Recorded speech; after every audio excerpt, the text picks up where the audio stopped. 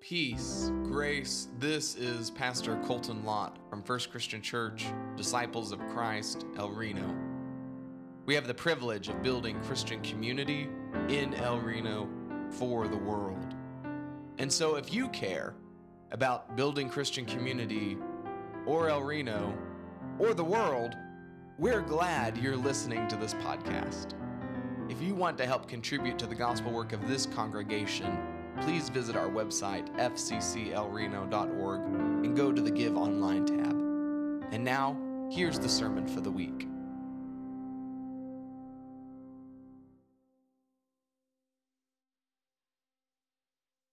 Scripture comes to us from Mark 1, verses 1 through 8. I invite you to get out your Bibles, or if you have it on your phone, pull that up or join along as it's behind me, however it is that you experience these words best.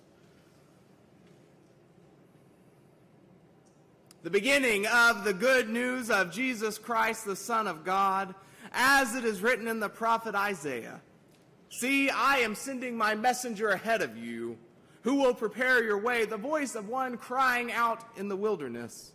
Prepare the way of the Lord, make his paths straight. John the Baptizer appeared in the wilderness, proclaiming a baptism of repentance for the forgiveness of sins. And people from the whole Judean countryside and all the people of Jerusalem were going out to him and were baptized by him in the river Jordan, confessing their sins. Now John was clothed with camel's hair, with a leather belt around his waist, and he ate locusts and wild honey. He proclaimed, the one who is more powerful than I is coming after me. I'm not worthy to stoop down and untie the thong of his sandals. I have baptized you with water, but he will baptize you with the Holy Spirit. May God add blessings to the readings of these words in every time and in every place. Would you pray with me?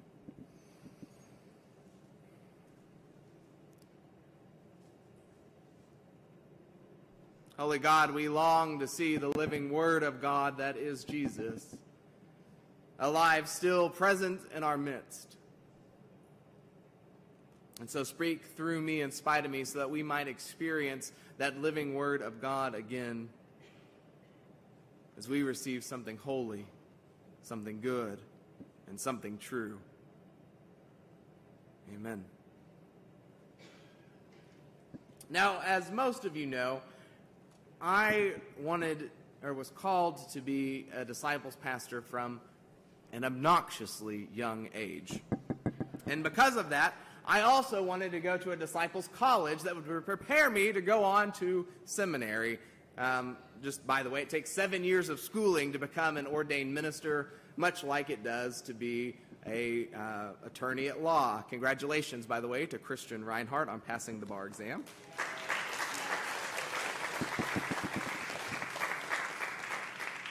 And I knew that Eureka College was going to be my best shot because they had a scholarship for precocious 17-year-olds who knew they wanted to be ministers.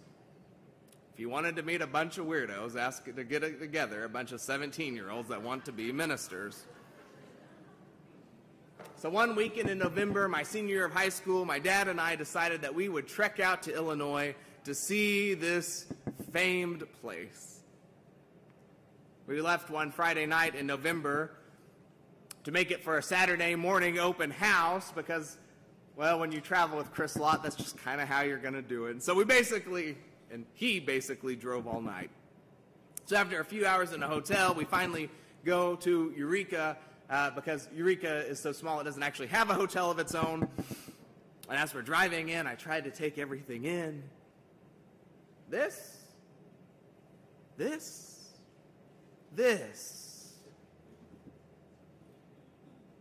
Could I go here?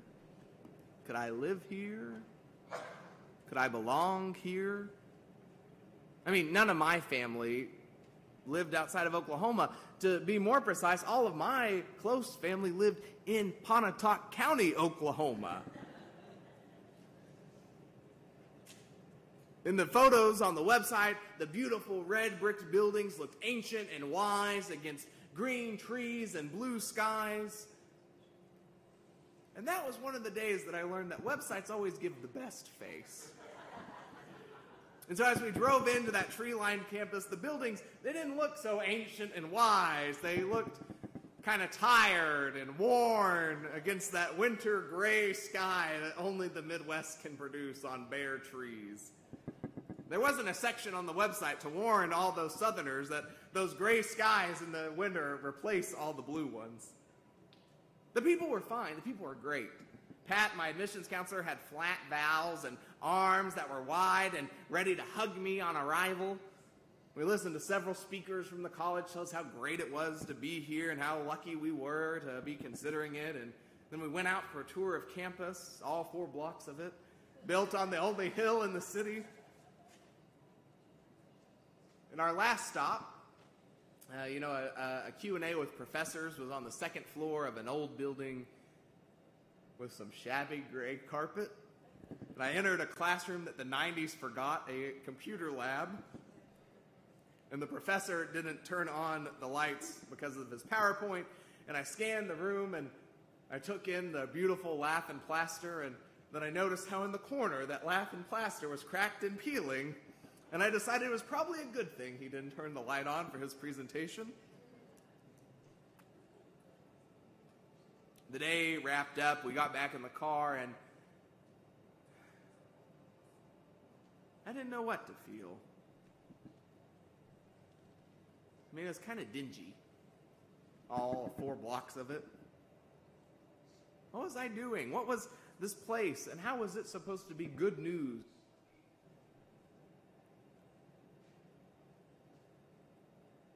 In our scripture today, Mark's gospel hits the ground running.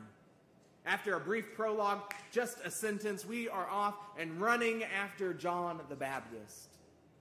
John the Baptist, who is reenacting those words of Isaiah, of preparing the way of the Lord, of making his paths straight. John is weird. Even weirder than precocious 17-year-olds who want to be ministers. He has funny clothes and a bizarre diet and a strange pulpit by the River Jordan, inviting all the people of Jerusalem and greater Judea to come and confess their sins in public, receive a baptism for the repentance of sins. This is how Mark's gospel begins the good news of Jesus with crusty John. How curious.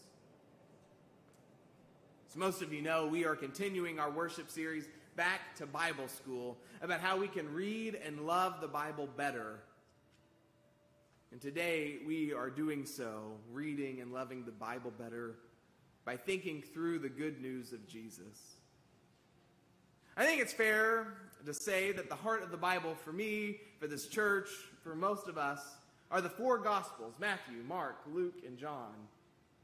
I remember one time my minister growing up, they hired a new administrative assistant at First Christian Church of Ada, and she volunteered to organize all the sermons Pastor Vicky had given. And so Pastor Vicky gave her the stack of sermons that had sat in the corner, and she put them in a file folder, all 66. She had 66 little folders, and it turned out she really only needed like 10 because 4 right in the middle were the Gospels, where 80% of these sermons landed. And that's true for me too. Most of my sermons, most of my study, most of my preparation for life comes from these books, these Gospels. That's a funny word, gospel. Why do we call these 4 stories, these 4 biographies of Jesus, Gospels?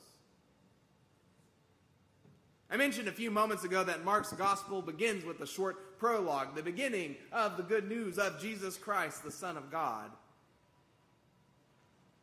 That original word for good news in Greek, hang with me, it's only a minute, in Greek is euangelion, or gospel.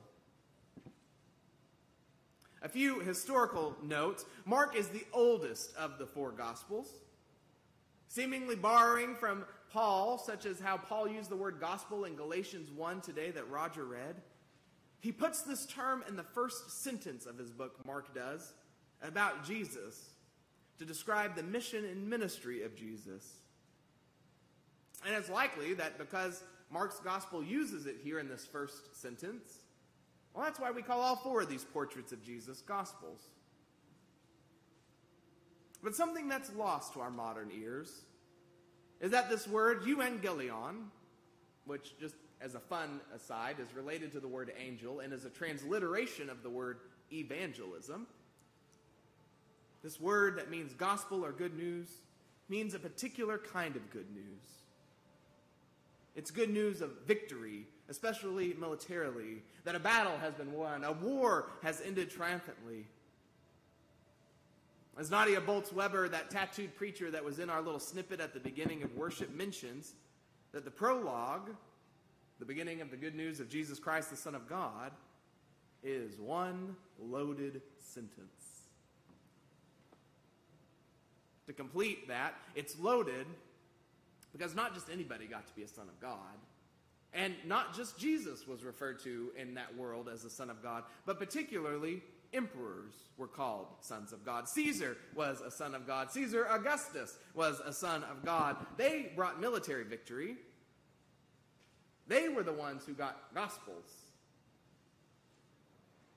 But Jesus, a man of questionable circumstances, from a backwater on the edge of the empire, who led not with a sword but by healing, and who didn't run bread in circuses to mollify the people, but rather multiplied bread for crowds on hillsides who hung on his words of teaching. Jesus, who didn't march into Jerusalem on white imperial chargers, but rode in on a donkey with a ticker-tape parade. Jesus, a nobody executed on a hill with other common criminals. People like that don't bring gospels. And yet, at the heart of the Christian faith is the proclamation that this Jesus does bring a gospel, brings a story of victory, brings good news, unexpectedly good news. It is in this unexpected, unconventional Jesus that we learn that God's way of love and justice, or righteousness, can defeat the ways of self-interestedness, of evil, of apathy. It is in Jesus that we learn that the old, tired tools of the empire, just like the tools of Pharaoh, cannot save us. That warfare and greed and dominance and submission, us versus them, always leads to death. And it is in Jesus that we learn that death is not the final word, but that the God who has created us is creating still, and that the God who led us to life in the first place is the same God who will lead us into life anew, where everything is recreated once more. It's not expected that an itinerant preacher and wonder worker would have something that the greatest minds, the economic power, and the military might of the Holy Roman Empire could not. But nevertheless, Jesus has the way to life, and they do not. That's good news. It is unexpected good news. Remembering and centering that unexpected good news of Jesus, the unlikely hero, helps us to read and love the Bible better. Because it is often easy to forget just how unexpected this Jesus is. But for us as Christians, Jesus is the clearest revelation of God that we have. He is the Rosetta Stone, the cipher, the interpretation that helps us to understand not only the rest of Scriptures, but to understand God, God's self. And so in our Bible, there is not one, but four of these stories, standing side by side, each painting their own portrait of Jesus. And while they have much in common, these portraits are not the same. There have been times that this mosaic of Jesus biographies, of Gospels, has troubled the church. But nevertheless, we have kept them and keep them still, all four, side by side. Each of these stories of Jesus being a story of gospel, of good news, of unexpected good news from this Jesus of Nazareth, the one we call Christ. And so when we put Jesus at the center, with his strange teachings like love your enemies, or including those people like Zacchaeus, the tax collector, when we remember to prioritize Jesus and turn the other cheek, or even dying for what we believe in, then we get a glimpse of how to read and love the Bible better.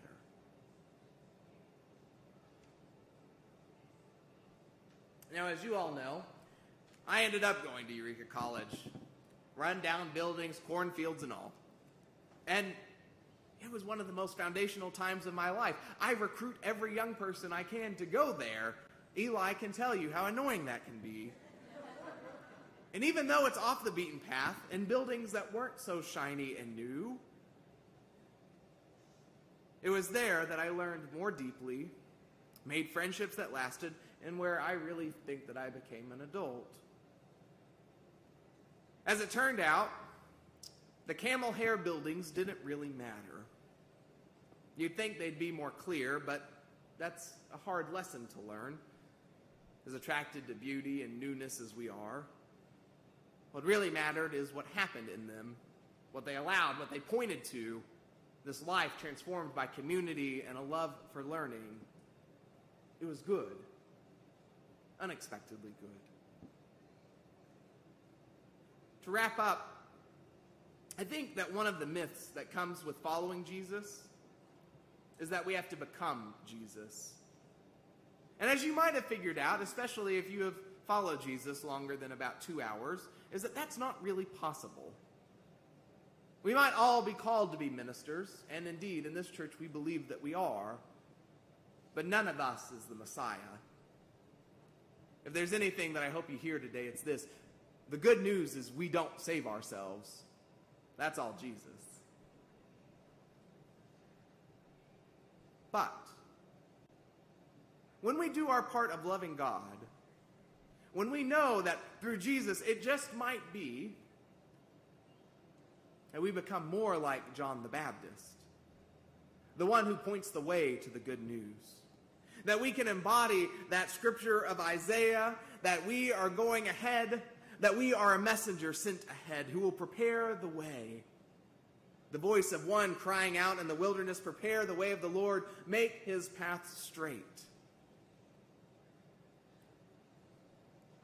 If we do it right, we become more like Scripture, where there's evidence of Jesus' saving power can be found not only in verses and books, but in life and ministry, in our actions, in our words, and in our beings. And so while none of us really go around in camel's hair, and to my knowledge, none of you dine on locusts, although I think some of you have probably tried the occasional cricket as a novelty. Nevertheless, in our weirdness, in our strangeness, in our ordinariness, in our unexpectedness too, as parents and spouses, as children, as neighbors, we can join the chorus of good news and prepare the way for Jesus to show up in the life of just one more person. It's cliche, my friends, but it's true. Your life will likely be the only Bible that most people will read this week. And so make sure there is something worth reading, but importantly, don't point them back to you. Give them the unexpected good news of Jesus. Amen. This sermon podcast is a ministry of First Christian Church, El Reno, Oklahoma. It is preached about 85% of the time by Senior Minister Colton Lott, about 10% of the time by Associate Minister Tara Dew, and about 5% of the time from a beloved guest. If you check the math and we're wrong, don't worry about it. This podcast is produced by Communications Coordinator Rachel Carlson, and the instrumentalization you hear is by Chris Prather, our bell choir director, percussionist, and composer in residence. Christian Community is made up by the individuals who show up each week, and so while this has been preached and produced by some, it is the work of many. So whether you show up with your body or with your enthusiasm, with your dollars, with your prayers, or your love, thank you for making the body of Christ real and felt and known. Go and be a blessing this day and always, friends. Amen.